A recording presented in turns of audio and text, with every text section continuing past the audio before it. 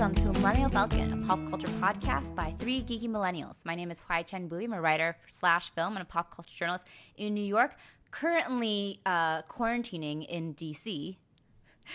And I'm joined by my two co-hosts. I am Anya, a writer and editor in Los Angeles.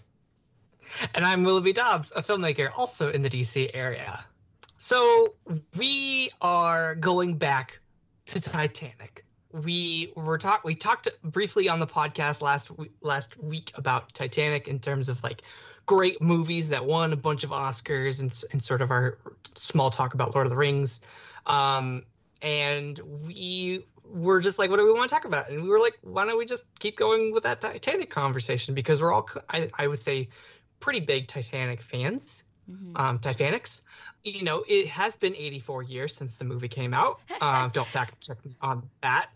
And we just want to, like, you know, sort of do what we do for movie reviews because there are no movies. Movies have been canceled, as we've talked about. Right. This would be the usual day of our monthly millennial movie review. But since there haven't really been any new movies out, theatrical releases at least. Right. I mean, like, movies that were supposed to get theatrical releases have gotten digital download releases, like Trolls World Tour, but I don't think any of us would vote to watch Trolls World Tour unless given like a free review pass. So I believe we're all going to we're gonna do a throwback and talk about one of the most influential movies of the 90s, if not the 21st century. And we'll kind of structure it like we do with our normal movie reviews, where we'll sort of talk about our initial thoughts, or I guess our, you know, sort of 23-year-old thoughts on the movie, and then go into the plot of Titanic. Spoiler alert, it sank. And also like characters and themes. There's you know, this movie's got everything, like we talked about last week. So why don't I start it off with HT, why don't you, or Anya? Who wants to go first? Anyone? Sure, I'll go first. Okay. You know, every night in my dreams, I think of Titanic. I see it. I hear it. How did I know that this is what this episode would be? And yet, I'm still disappointed. Somehow. Well, I guess not every night in my dreams, but I do think a lot about Celine Dion, who is just a international treasure, because she's not national, she's Canadian, but we love her dearly. But she is a bananas international treasure. Have we ever talked about just like how crazy Celine Dion is? Because she is, and I love her for it. We haven't talked about this. Like, she's insane, and I love her. Please go into more detail, Anya. I'll just like watch any interview with her. Like, she is bananas. Like, she's just like she just talks about the most random things and like goes off on. She's just hilarious and like so crazy, and I love her so much. She's like our crazy white Canadian aunt. Oh my gosh, I actually had no idea. I just know her by. Oh my god, please watch like interviews with her. She's hilarious. All right, I'm gonna check that out next.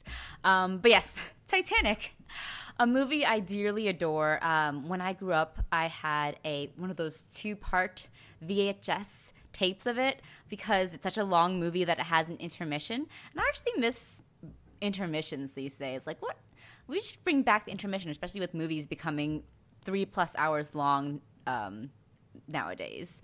So I loved The Hateful Eight had an intermission. I thought that was like so great. It felt like we were watching a play. Yeah, it fit so well with the movie itself too, which was filmed in that like 70mm huge widescreen, and it was just so epic and momentous that it felt like it fit that intermission sort of structure. And I love the intermission of Titanic too. It really perfectly cuts in half the two kind of different movies that Titanic is, which is the epic romance / story about class tension and division, and the blockbuster disaster movie. And both of those two parts is why Titanic is such a great film that astonishes me every time I watch it.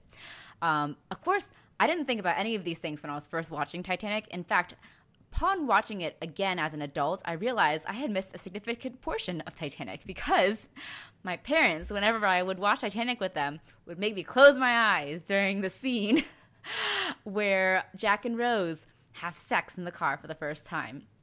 So I think... makes sense. It makes sense. And I remember watching it again, well, maybe not as an adult, maybe as a teenager, and I was watching it by myself with my 2-part VHS thing as a sort of nostalgic reliving of one of my favorite movies as a kid, and being like, I don't remember this part of the movie. But every time I rewatch it, it holds up so well. The performances by young Leonardo DiCaprio, who is so that boy's floppy-haired, beautiful. He's like at the pinnacle of his floppy-haired 90s dreamboat charm. It is really. It's so beautiful for him. I'm not going to say it's been downhill for him since then. I would say it's probably been downhill for him since, like, Aviator, Catch Me If You Can years. Mm-hmm. Yeah, I mean, like Titanic really was the tip of the iceberg for his career. Oh, Willoughby? Yeah. Oh, why is my phone making noise? Sorry. I don't know what happened. But one thing I think is really funny, this is, I'm sure, a fact that we'll bring up later, but is that Leonardo DiCaprio apparently originally wanted his character to have a limp because he was very keen with being taken as a serious actor. He had already done Gilbert Grape. That's like, that would have been terrible. I know. And James Cameron was like, no, we're not giving you a limp. Okay, so James Cameron has done at least one good thing in his life. Just be your perfect matinee idol self. And I think that's a lot of what makes Titanic so great, is that it feels so cinematic in that old-fashioned way where it has the star power of its 2 stars, Leonardo DiCaprio and Kate Winslet, just being their most star-powered and charismatic and beautiful and glamorous, and having that really intense chemistry that still resonates to this day. And in addition to that, building upon that with like the story of class divisions as well as the blockbuster aspects makes it such a great onion of a movie. And I watched it again recently with a bunch of friends who had never seen Titanic before, and I think they came in, expecting it to be this big spectacle and this big epic romance because that's what it's gone down as, but they didn't really expect the second half of the film to be as action-packed and as intense and as like perfectly constructed as it is, because this was a bunch of guys. I'm just gonna say that, like, they were like, oh yeah, this is gonna be being dudes watching Titanic. Yeah, there's like, we're just watching a bunch of dudes who are like, oh yeah, it's a romance, whatever, we'll humor our girlfriends. And when we got to the second half, they were just so like their jaws dropped and they were just like so focused on the screen, like their attentions were grabbed, and it was just really great to see. That is the correct response. Exactly. And it was just so great to see like ass. That response to it, and to watch it again and just be like, this movie all really 3 hours of the movie with that. Yeah, it's just such a great movie that deserves its place at the top of the box office. It's a crowd pleaser, but crowd pleasers don't have to be just surface level entertaining movies. Like, nothing is bad about being entertaining either. So, that's, I guess, my long spiel about why Titanic is great and my little bit of history to it. I will say they gave us a lot of fan service in the back half of the movie, but I think that ultimately the nostalgia factor for it really I'm just joking. I don't know. I'm trying to calculate my thoughts for IP-driven franchises with Titanic, and it's just. I see what you're doing there. Yeah. On your left, I don't know. No, I love that game. Like, don't get me wrong. Like, I think that movie is perfect in those ways. But like, it's just sort of funny that like this movie, which is like, even though it's based on a historical event, it is a quote unquote original movie. And it was the biggest hit of forever for a long time until the next original hit, also by James Cameron. And it took a 10-year, 20-film lead up to knock an original movie off the top of the box office. Yeah, cinema's different now. I mean, it's really different now, but like pre-pandemic, it's different now. In the before times. So Willoughby, what was your history with Titanic, and what was your initial sort of reaction and thoughts about it? I'd say I didn't actually see the movie until maybe 10 or 11 years ago. I think maybe I watched it on like a Netflix DVD, like rental. in high school, I want to say, but I always liked it. But then as I sort of grew into as a film student in college, and like it was on Netflix Instant and it was sort of available to watch more readily, like like even though you're a college student, like you're busy all the time, like I still had 3 hours to spare to watch Titanic, and I really sort of fell in love with the movie as a movie, as like a piece of cinema history, as like what it represents, larger than just like James Cameron's latest movie. Like Titanic really, like, it's sort of amazing how many moments in this movie are like without a doubt iconic. And even though they've been parodied a bunch of times and homaged and referenced, like the scene where Kate Winslet is opening up her arms at the front of the ship, like it still sort of works really well. I think that it's, even though it's super romantic and schmaltzy and like, but like that's like what this story is. Like there's no way around it. Like it is a super romantic movie in that way. And so like, and it is an iconic image, just, and so I think that this movie is about as much about the story of the Titanic sinking as it is about like visual filmmaking, because I think that there's a lot of stunning visual moments in this movie, like the scene where it's a wide shot of the boat sinking and you just see a flare shoot up, and like it's a super wide shot and you just see how alone they all are, and you just sort of like, it sticks with you. And so like over time I've grown to appreciate the movie for what it is, and I definitely think like I was never like, ew, romance when I was at the point of watching this movie, because I was like, a teenager older, so I was like, oh, this is fun, this is like I love like the romance of like, let's do a historical fiction where like it doesn't change history, but it also like it could be real. We just don't know about it because of this, stories weren't told yet. So like I love historical fiction, stuff like that. And so I think it really works with that. And then like, yeah, once the iceberg hits, it becomes a disaster movie, and it also works really well. I think both halves of the film complement each other as well as stand out from each other, because they are like, you can almost tell by the color palette how different the movies are, because like it's all like orange glows and like golden hour and like all that, and then everything after the iceberg is all like cold and moonlit and dark and blue and like looking at the movie. Did you guys ever on Tumblr and like on the internet see those like film barcode yes, art? I love those, the color schemes. They're so cool. Yeah. I actually bought a version, one for Finding Nemo, because it's Melissa's favorite film, and so like it's really cool to like see a movie condensed down to a barcode. And Titanic, you could see the difference between like the two halves of the movie. So I think that I just think it's a really, really good movie. I really like it. And yeah, so I'm expecting this to go an hour and a half, and then we'll cut, and then we'll put the next hour and a half on another podcast, and then we'll release those as VHS tapes, and we'll sell that for money. Anya, what are your thoughts on Titanic? Yes. Okay. I'm gonna make a statement here. Maybe you guys will argue with me. I don't know. I think of the three of us, I am the biggest Titanic fan. Well, I'd like to hear your argument in defense of this. Okay. I don't think I realized how much I love Titanic actually until this week when we started talking about it.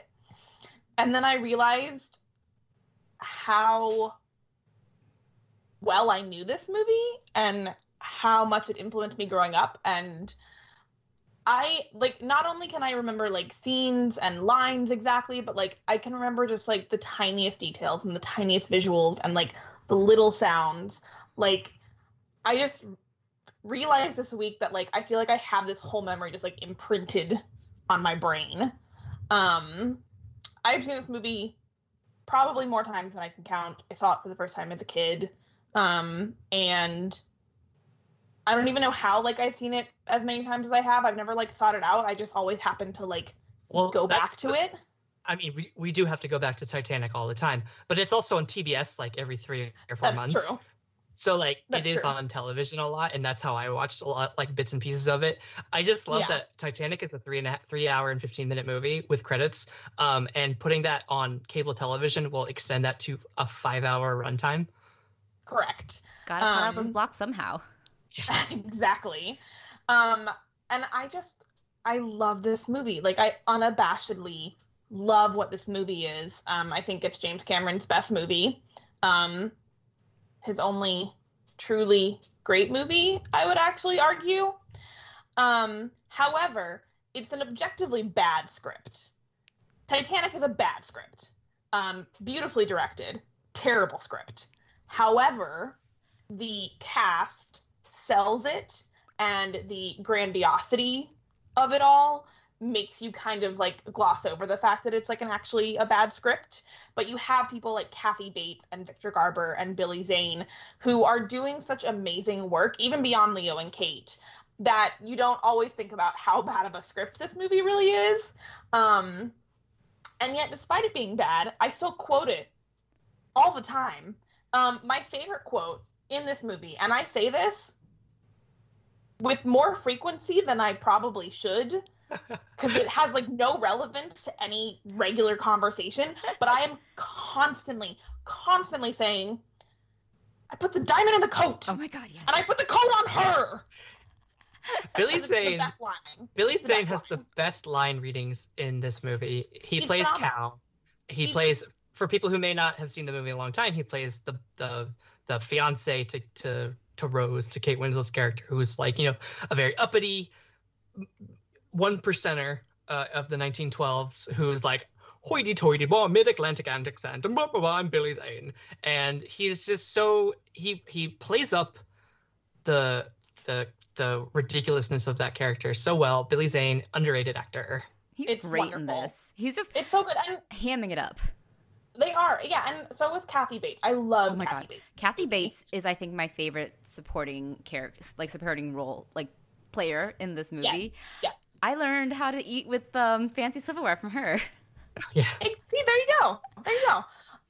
And I think Leo and Kate are also great. I have somewhat controversial opinions on them, as my girlfriend Philippa might tell you, in that I think Leo as an adult is kind of the worst, and that she is like way too good for him, and anyone who still like ships them, I'm just like, really?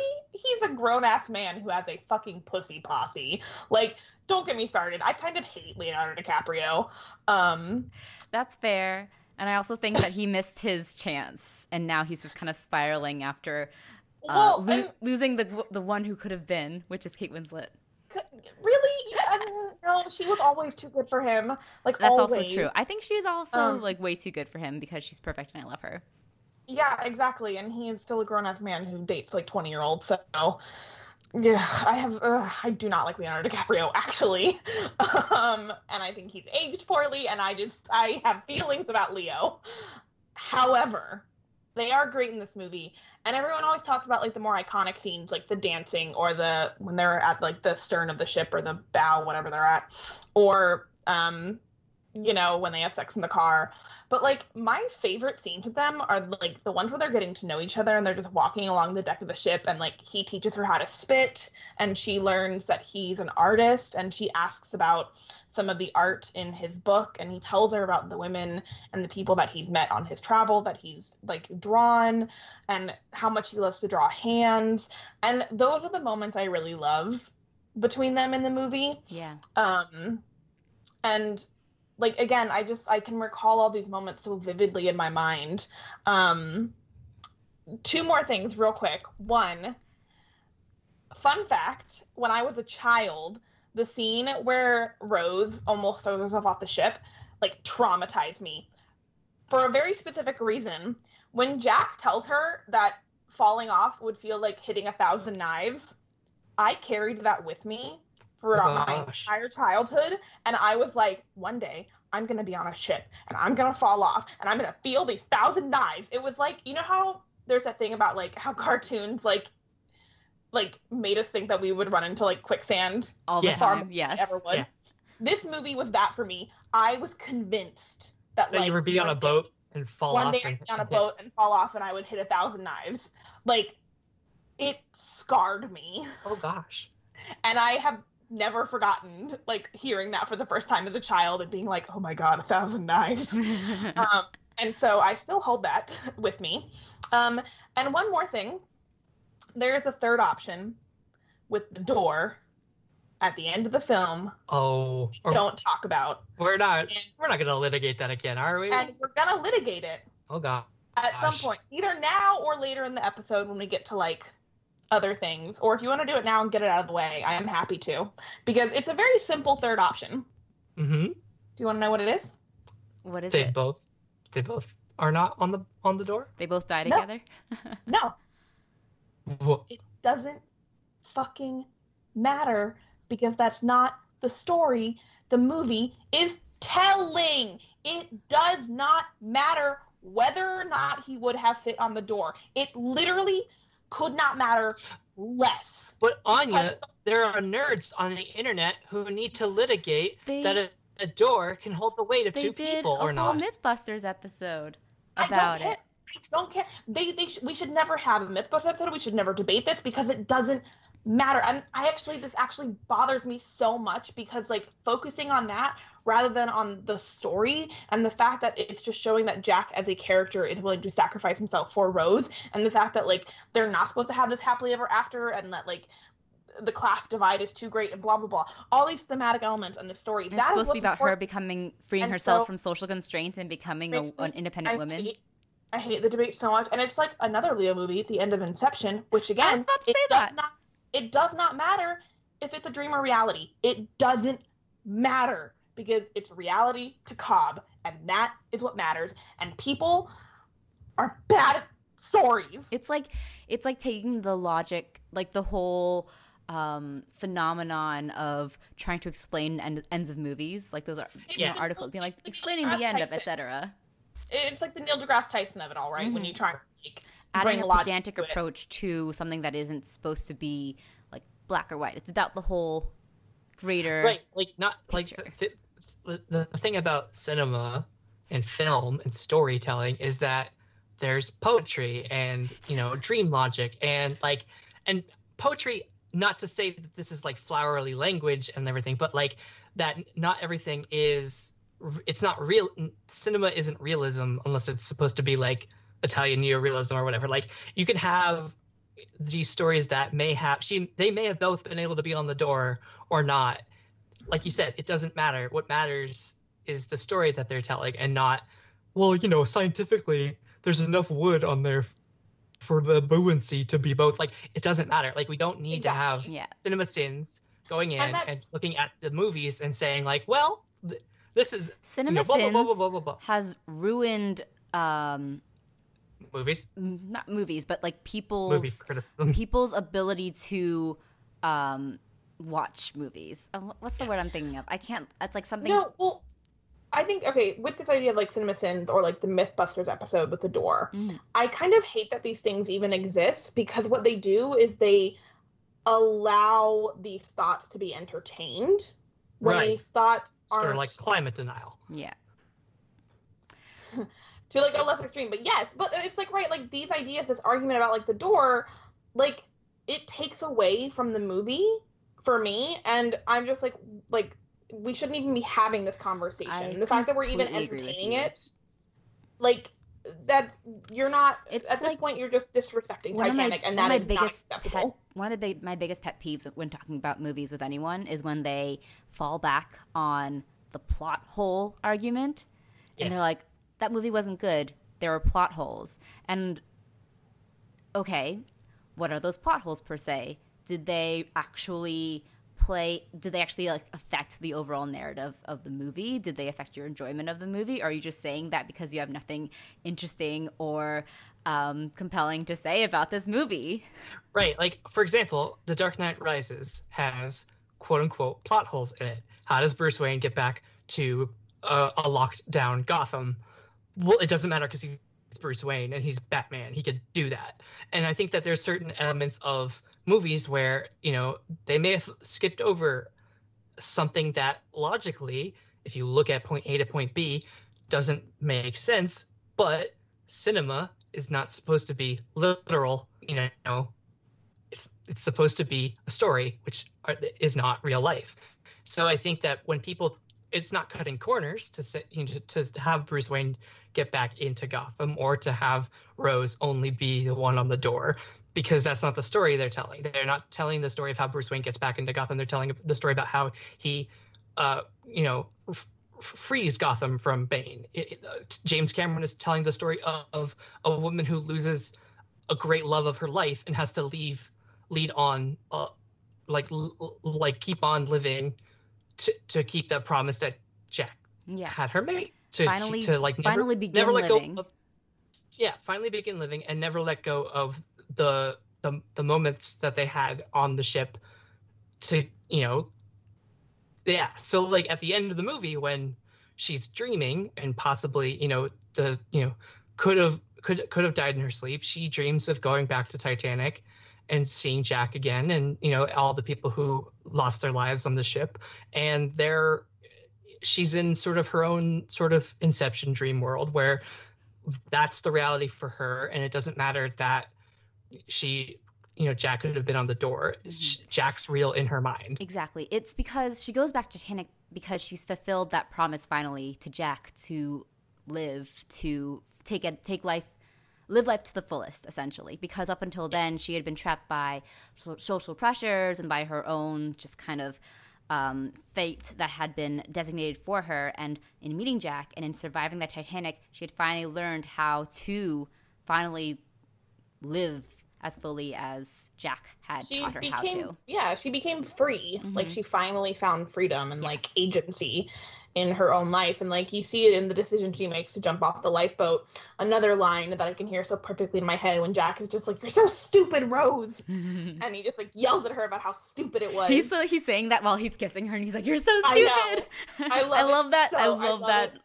Whole scene, that just delivery, the performance, so good. So perfect. Anyways, so perfect. I just want to say, Anya, I will designate you the #1 Titanic fan of this podcast, because you love it in spite of James Cameron, and you love it in spite of Leo, and because of everything you said before, too. Two men I have very not controversial with James Cameron, but two men that I don't love. Right. But it still really works for me. The movie is greater than the sum of its parts for you.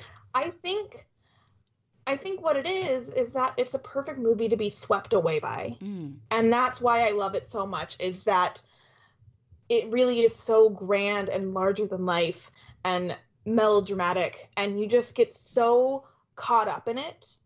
And it's really interesting. I was actually talking with Philippa about this movie and about how Shakespeare in Love, my favorite movie of all time, and its Best Picture win, is the more controversial version of Titanic.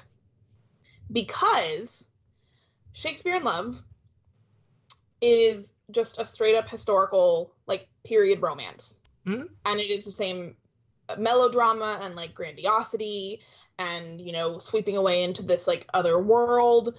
However, the thing about Shakespeare in Love is that it doesn't have the sort of male elements that Titanic has, in that Titanic starts in the present as some scientific expedition and at the end becomes this dramatic disaster movie, and there's action and adventure.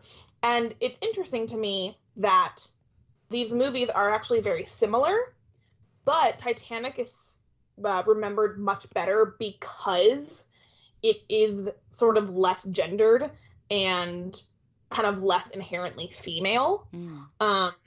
And I just wanted to point that out because I can definitely see that. I think that the reason Titanic is so successful because it appeals to all demographics. It appeals to women, it appeals to families even because of just the spectacle of it all, and of course it appeals to men because of the action parts of it. So it really is just it hits all those marks in a way that could feel very targeted, but just feels so part of that whole escapist, grandiose element of it. And I feel like it's very cinematic in the old classic Hollywood sense too, especially in the melodrama that it evokes, and even in the really bad script that it has. Melodrama.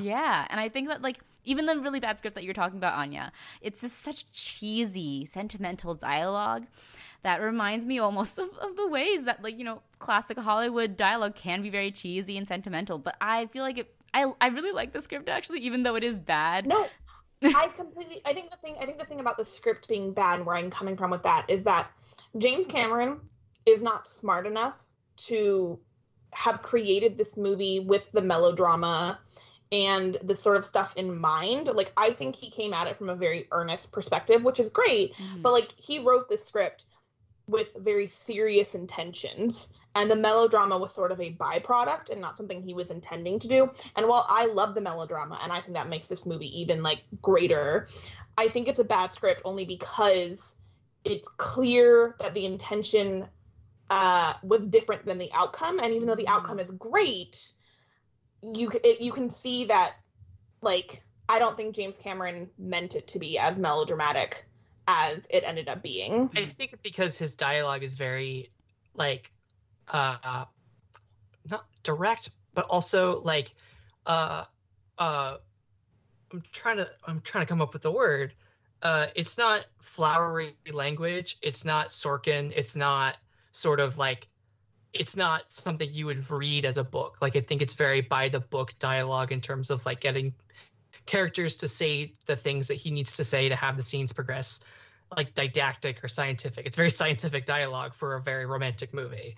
And so I think that the dialogue, but because the actors sell cheesy lines so well, like, or like even like straight up like direct, like whenever Theoden, King of Rohan, is on screen and he's saying things like, "Take it to sea, Mr. Murdoch," and James Horner's score starts blaring, like, even though he's just saying "Take it to sea, Mr. Murdoch," like, you sort of get chills because the movie, the basic dialogue, I guess that's the word I'm really going for, the basic dialogue of this movie is supported by amazing visual and audible storytelling, from the script to the from the cinematography to the visual effects to the score to the sounds of the ship. Like, it all sort of works together to create something so that, like, if the rest of the movie was not as good as it is, I think people would talk about the dialogue being as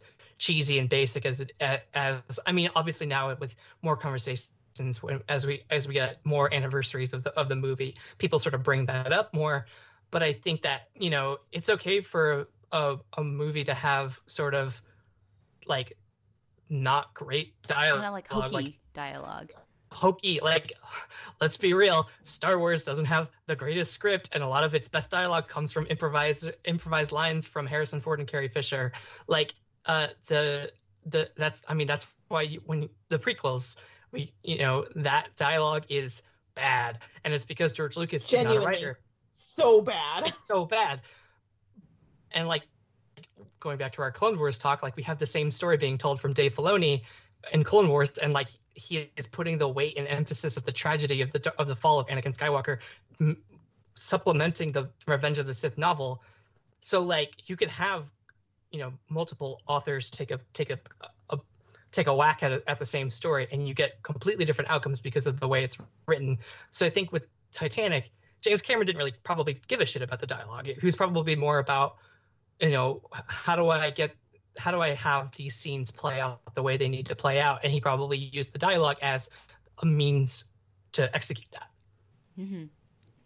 Yeah, and I could definitely see him sort of creating this whole story as a means to get to the spectacle at the end and the real groundbreaking visual effects that still hold up today. And it's kind of astonishing, just watching this again, how much all the practical and visual effects just all gel together and become this huge, I've been saying spectacle a lot, but really is a spectacle. And it just, it works so well and it looks so good. And I'm just I'm still really amazed. I'm sure that Avatar will not age as well visually and effects wise, but man, Titanic looks so good. I think we need to return to Pandora and see how those effects look 10 years later. I don't want to. Yeah, I mean, Titanic reminds me of kind of the Lord of the Rings movies in that way, and that like they were made decades ago, and they use mostly practical effects, and they really hold up. Like, Titanic was made before the Star Wars prequels. The Lord of the Rings trilogy was coming out around the same time or a little bit before. They were being made at the same time, yeah. Yeah, and the Star Wars prequels look like 10 times more awful than both of these massive projects, and it's like they really hold up. Yeah. It's really interesting because in the late 90s, we get a lot of these big blockbusters that are kind of forced to do workarounds with practical effects because the digital effects aren't quite there yet, and yet they are the ones that hold up the best. I'm thinking of Titanic, Jurassic Park, and Lord of the Rings, of course. And because, the directors, obviously want to deliver the best product and do that with as much visual effects as possible, but because at the time it wasn't quite there yet, they still have to resort to practical effects, but the blending of it that they kind of do almost by accident just works so well. I think that's what makes great movie making, is when you're given a series of limitations and work around those limitations, because you see what happens when they don't have those limitations anymore. We see what happens when George Lucas has no people saying no to him, and all the money in the world and all the computer effects in the world to tell the story he quote unquote wants to tell with the prequels. And you see Peter Jackson doing a very similar thing with the Hobbit movie. I just finished the Hobbit for the first time ever, and I was not expecting the Battle of the Five Armies to be almost off screen the entire, like off book or off page. It's a bad trilogy. I mean, you're talking about the book? I'm talking about the book. Yeah. It happens off page. Yeah. Sorry, my point wasn't conveyed well. I had seen the movies when they came out, and then I just now finished reading The Hobbit for the first time, and like all the way through. I think I stopped when I was like in 5th grade or whatever. But I saw how he broke up the book into the movies because I had seen the movies first, and like the first half of the book is the first half of The Hobbit, and then the second like 44% of the book is the Desolation of Smaug, and then the last 6% of The Hobbit, because I was reading it on a Kindle, so I sort of was able to break this down scientifically. The last like 6% of the Hobbit, the book, is the Battle of the Five Armies, and I'm just like, how did he? Like all the beats of the stories are there, so I was able to follow along with like from the movies to the book, but he just padded it out with so much bloat, so much computer graphics, so much storytelling that was unnecessary, and he got away from what made the Lord of the Rings movie so perfect. And I think that's sort of why Avatar, for as much of a critical box office success that movie was, and how visually stunning in 2009 that movie was, that I'm sure I haven't gone back to Pandora in 5 years, so I don't know how well it holds up, but I liked the movie at the time. I'm sure I'll have a lot more qualms with it now, now that I've actually seen Titanic and like other movies of his that are better, and movies that are just generally tell the same story better, and that the effects probably don't hold up as well, because you see movies like I'm trying to think of Rise of the Planet of the Apes had incredible visual effects for 2011,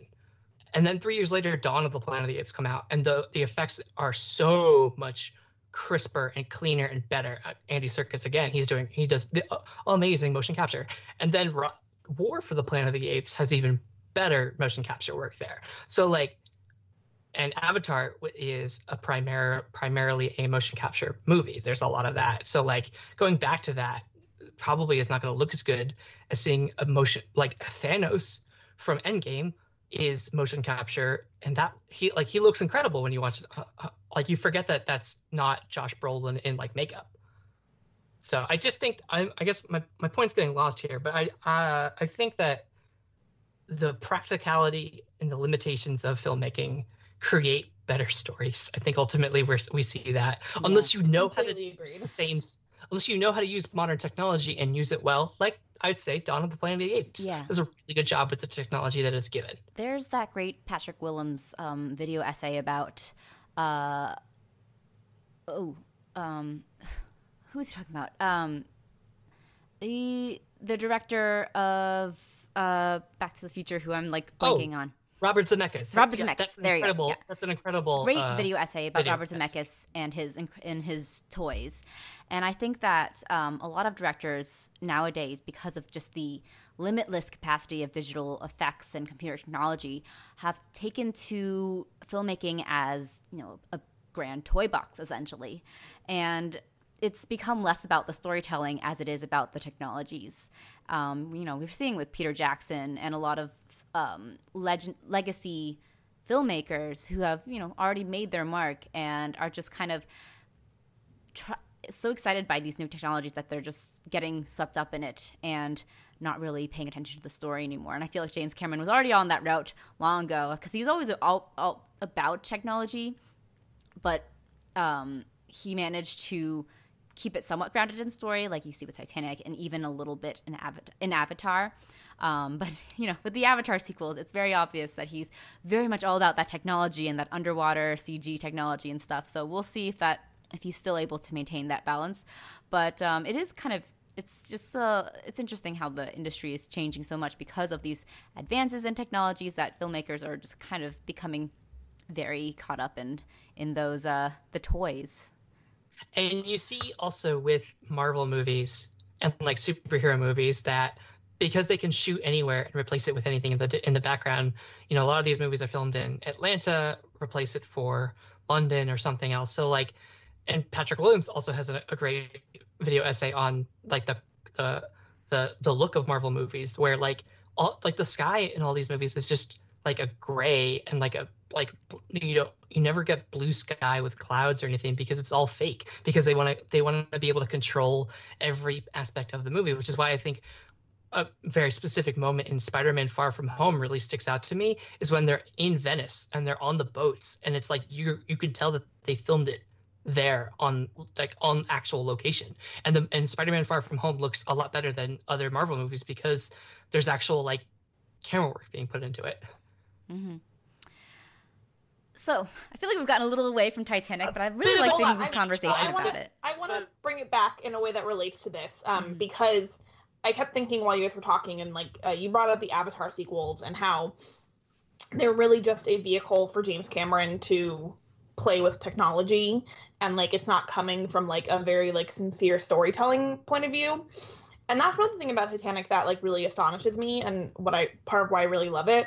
As much as I hate James Cameron, the fact that he chose to make his Titanic movie a fictional love story rather than just a disaster film, you know, just something, you know, especially having like, you know, the Terminator and like aliens and stuff, and like we've seen Avatar, like I'm almost surprised that Titanic is a James Cameron film because the main through line is a romance, and it's like a very tender and like awe-inspiring and life-changing romance when it didn't need to be. He could have just told like a real story or just told like a bad disaster movie, but instead he made it about these two people finding each other on this massive ship and their souls connecting. And there's also the element of class to it, which I actually really love in Titanic. I think that class exploration is done really well, especially when you get to the end and you realize that like the poor people on the ship can't get on lifeboats and things like that. So I just like the fact. I was just gonna say, like, it's sort. I rewatched it this weekend for this conversation, and I was noticing like the cuts between the third deck and third class, like losing their minds because the gates are locked, and then you have first class going, "Oh, has there been a stop of the engine? Well, what's all this then?" Yeah. And you have they're like, "Oh, can we go back to our tea?" And then you have like people who are like dying, and you just. And like it's just sort of incredible, especially in these crazy pandemic times, to watch like both the underclass, quote unquote underclass, dying and trying to survive, and you have the first class being like, oh, this I bumped my head on when the engine stopped. Like, it's sort of incredible the difference in society. Yeah, I think. And I think. Oh, go ahead. Yeah. I was gonna say, like, I just want to do a quick comment, and I think like, yes, you can tell I'm very biased against James Cameron because he's not only like he's a bad human, So, he sucks. But I think this also is just proof that he's become a worse filmmaker as he's gone on in his career. Like, I think going from something this earnest and this kind of grand and, with some human elements to it, and like seeing what he's done since, like, it just doesn't make me sad because, again, I don't like him, but you just realize that, like, he has really become a bad filmmaker since this time. It is a little sad. But yeah, I just want to say that the class elements of the movie are even like stronger watching it again now, because it's something that you kind of you see and appreciate when you watch it the first time, but here it's just kind of it becomes even more powerful and potent, those elements. And while the romance makes the movie universal, I think the class elements make it just so much more timely and sharper than it really needs to be, because it just brings a whole new layer to this movie that could just be a romance and a disaster movie. Because it's a movie about something that happened 100 years ago, so you'd think we'd be beyond that, but nope. I mean, that's also, too, why I kind of compared it to Parasite in terms of, like, great blockbusters that entertain but also educate.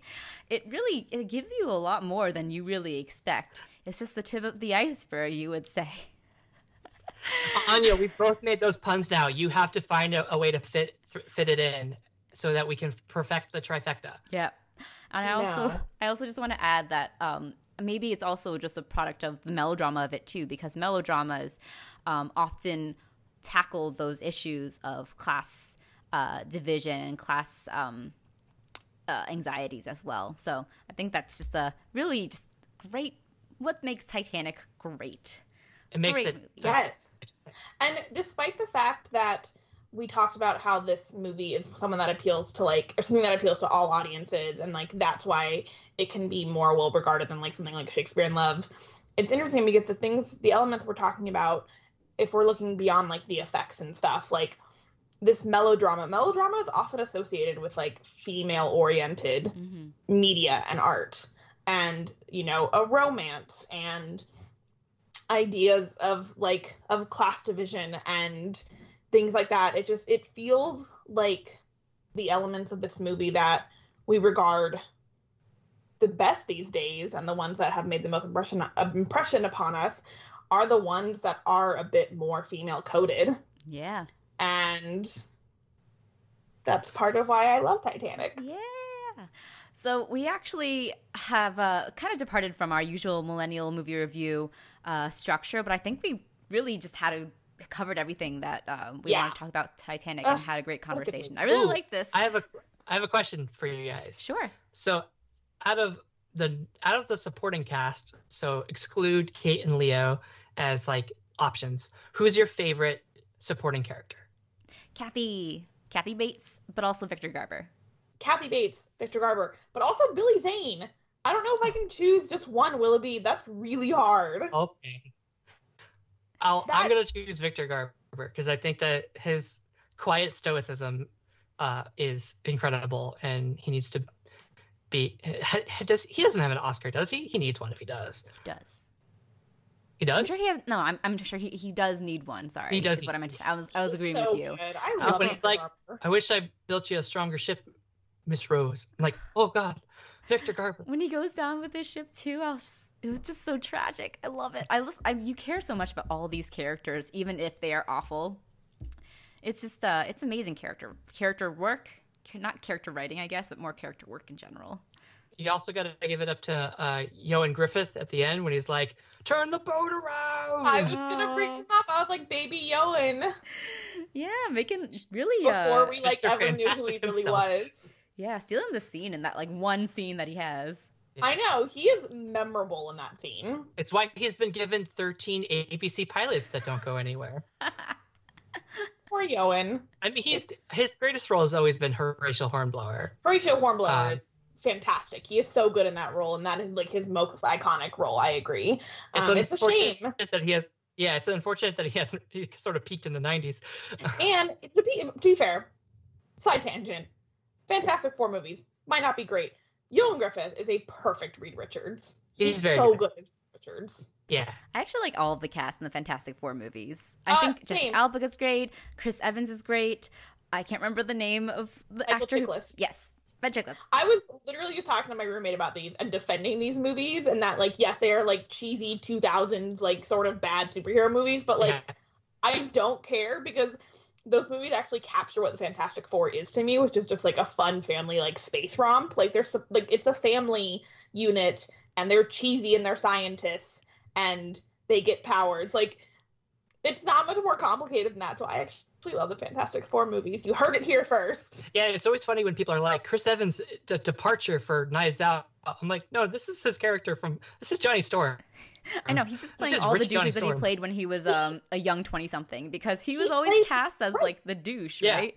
This is weird revisionist history. Before Captain America. Like, Captain America was the departure. Right. Captain America. I didn't think he could do Captain America before I saw the movie, because I was like the asshole from all these movies.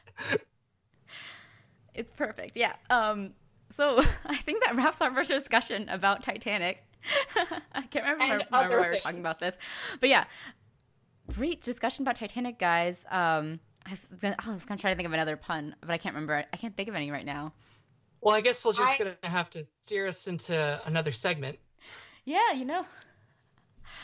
I was gonna finally say a pun, but oh no! Oh no! Please say it, Anya. Please. Please do. You did it. You already did it. No.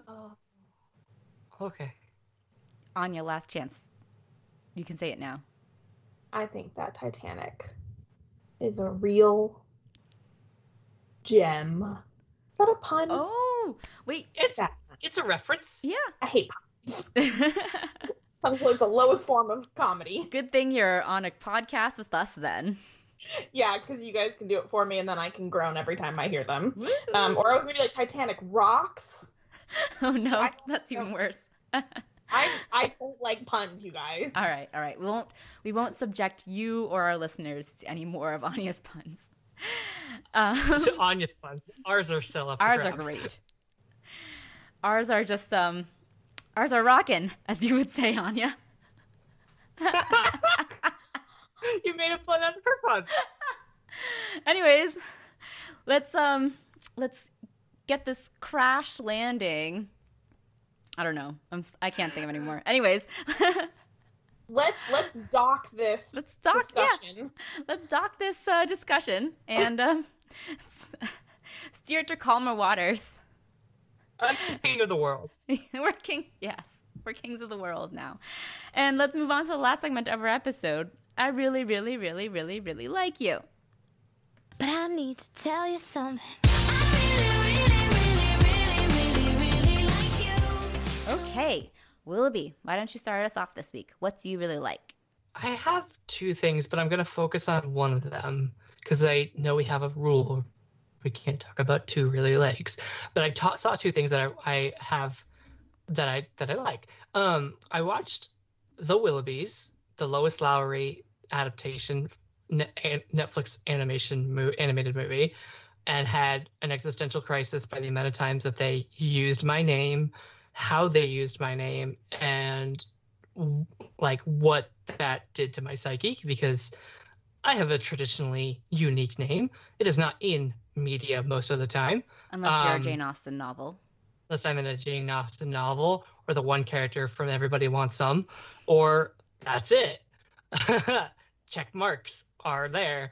And so this movie is really fun. Like, the animation's incredible. And I think that it does. I've never read the book, but it seems like a fun story that they told, and I think they told it well. And all the voice acting is great. It just sort of threw me. I sort of spiraled by the amount of times that they used my name, because it just doesn't happen. So I just want to put that on the record on the podcast. I've seen the Willoughbys, and I liked it, but I'm changed as a person. I really wish I could have experienced this. I know. My girlfriend and I were talking about how we wish we did a watch party, because it would have just been the most insane thing. It's Willoughby's brains just does not compute. Yeah, because my name just doesn't get said in television and movies. It just doesn't really yeah. but I really want to focus on Alex Garland's television show for FX called Devs. It is his follow-up to Annihilation, and it is not a sequel to Annihilation, but it is just his next work. And it's, I mean, the best I could describe it is what I tweeted was that this very much is an Alex Garland moody piece on science and humanity but it's also very beautiful, well acted, and I could definitely see how this could have been a movie, because there's sort of a lot of like padding of the plot. There's like the plot's not very complicated or twisting. You're sort of given everything up front, which sort of is sort of a magic trick that the show plays with you, because it's a murder mystery, but they show you who did it at the beginning, and so you're just sort of being told how the characters are finding out about this mystery, and also the larger mystery of what Devs in the universe is, which is this development team that Nick Offerman's Silicon Valley character like established. They're doing like spooky things with quantum computing, and so like if you've ever seen Ex Machina, it's very much in the same vein, where it's like, have humans gone too far with technology, and like what does it mean for the nature of humanity and science and all that. And there's a lot of talk of determinism versus free will, which is sort of an insane thing to see on television, because it's very much a thing that like doesn't really it's not really a theme in movies, which is like, what if we just don't have free will and everything is on train lines, and no matter what we can do, we don't have choices in the world, like the choices have been predetermined for us, and sort of that existential dread. That's sort of what the show is. One of my favorite themes. Yeah, it's what this show is about. Like definitively, it's about that. But it's also about familial loss and about trying to recover that loss, specifically with Nick Offerman's character. It's a very emotional story, but it's also a really good science fiction story. It's sort of like, it's not pulpy, but it is really visually stunning, and the way that they've sort of tried to visualize quantum computing in a way that is actually, probably not realistic at all, but it looks really cool. It's sort of like with Ex Machina, like the brain that Oscar Isaac creates to make an AI. Like it doesn't look like anything, that we have technologically speaking. So it's very interesting. It's called Devs. Nick Offerman stars in it, and I think it's a phenomenal television show, and I'm glad that it's available to watch on Hulu. It also stars Sonoya Mizuno, who appeared in Annihilation as the body double. Well, not the body double, like the doppelganger that dance fights with Natalie Portman at the end, and is also the Asian robot in Ex Machina. Yes. So it's her third project with Alex Garland, and she finally gets She's a phenomenal in the story. I need to check it out. I've been like, everything I hear about it just feels like it's very up my alley. So I definitely want to check it out. Yeah. It's only 8 episodes, and they're 45-minute episodes, so it's definitely something you could watch in a weekend, or like take a couple days to watch it. It does sort of like, I don't know how existential you get with these kind of stories, but it is sort of like, you sort of have to be in the it's like any Alex Garland piece, you sort of have to be in the right mindset to watch, or like I can't just throw on Ex Machina. Hearing you talk about it, I just started thinking about Maniac, and how that is still one of the most underrated Netflix series of all time. It's because I love that show. But hearing you talk about Devs made me think of like what like Maniac made me feel and reflect on, and so that sounds really good. Yeah. All right, Anya, what is your really like this week?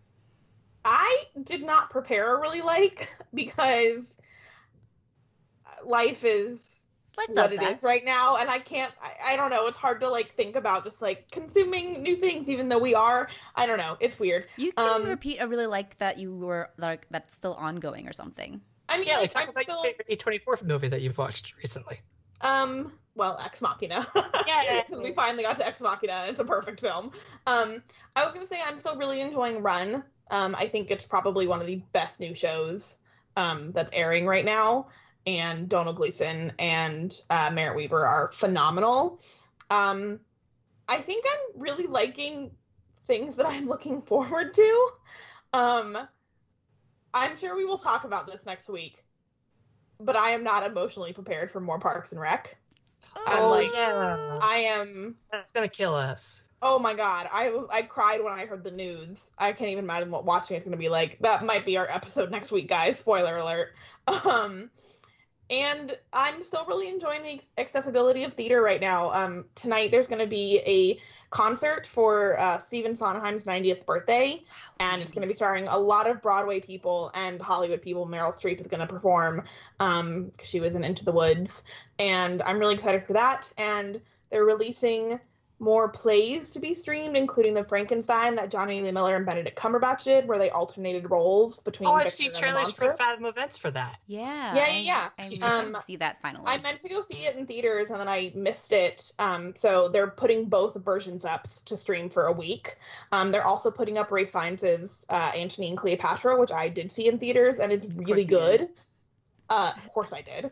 And I'll probably watch it again.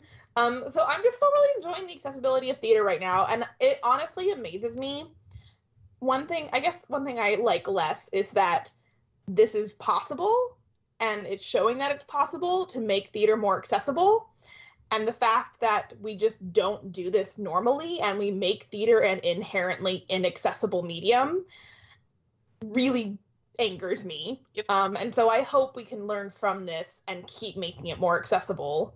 It sort of reminds me, and you know, all these things are varying degrees of classism and whatnot, but like when Olive Garden's company, the company that in charge of like all those restaurants, was like, yeah, we're gonna give all of our employees paid sick leave now because of the pandemic, and you're like, yeah, I was like, you could have been doing that for years now. Yeah. So like, it's just the pandemic is sort of I believe the expression is putting a black light in a hotel room under America, and just sort of seeing like all the things that could be changed. And you know, obviously theater and paid sick leave are very different, but like just sort of like showing that the things that we want to happen can happen. It's the systems in place that are not allowing that. And now we're going on a whole different tangent. But very important to talk about still. Yeah. Yes. So that was my sort of really like. HT, what is your really like? So my really like is something I can't talk about in detail quite yet because it's a screener for an upcoming Netflix film that I think actually you will really like, Anya, once it comes out. It's the teenage romance or like rom-com, The Half of It, directed by Alice Wu. And I saw the screener for it, and I really enjoyed it. Social reviews are embargoed till Tuesday, I think, but I'm going to give like a short little spiel about it. It is about a young Chinese-American teenager living in this sort of sleepy Midwestern town, and she's the only Chinese person in her whole school and in the whole town, really, except for her dad.